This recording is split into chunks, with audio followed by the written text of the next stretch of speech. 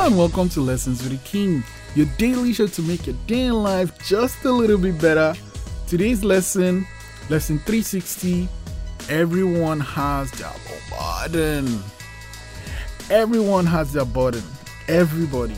So we should be kind, because one thing I learned growing up is when someone reacts a certain way, I shouldn't make it like, it's about me.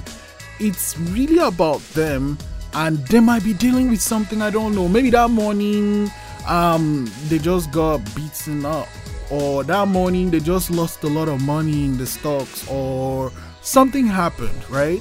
And they're just in a bad state of mind. So I can't be like, oh man, this person is bad at me, because no, they might be dealing with someone. There might be a burden they are carrying. They might have forgotten to take their medication. There's so many things they might be dealing with, and we should try to be kind to people, because we all carry our own crosses, man, and some of the is heavier than others.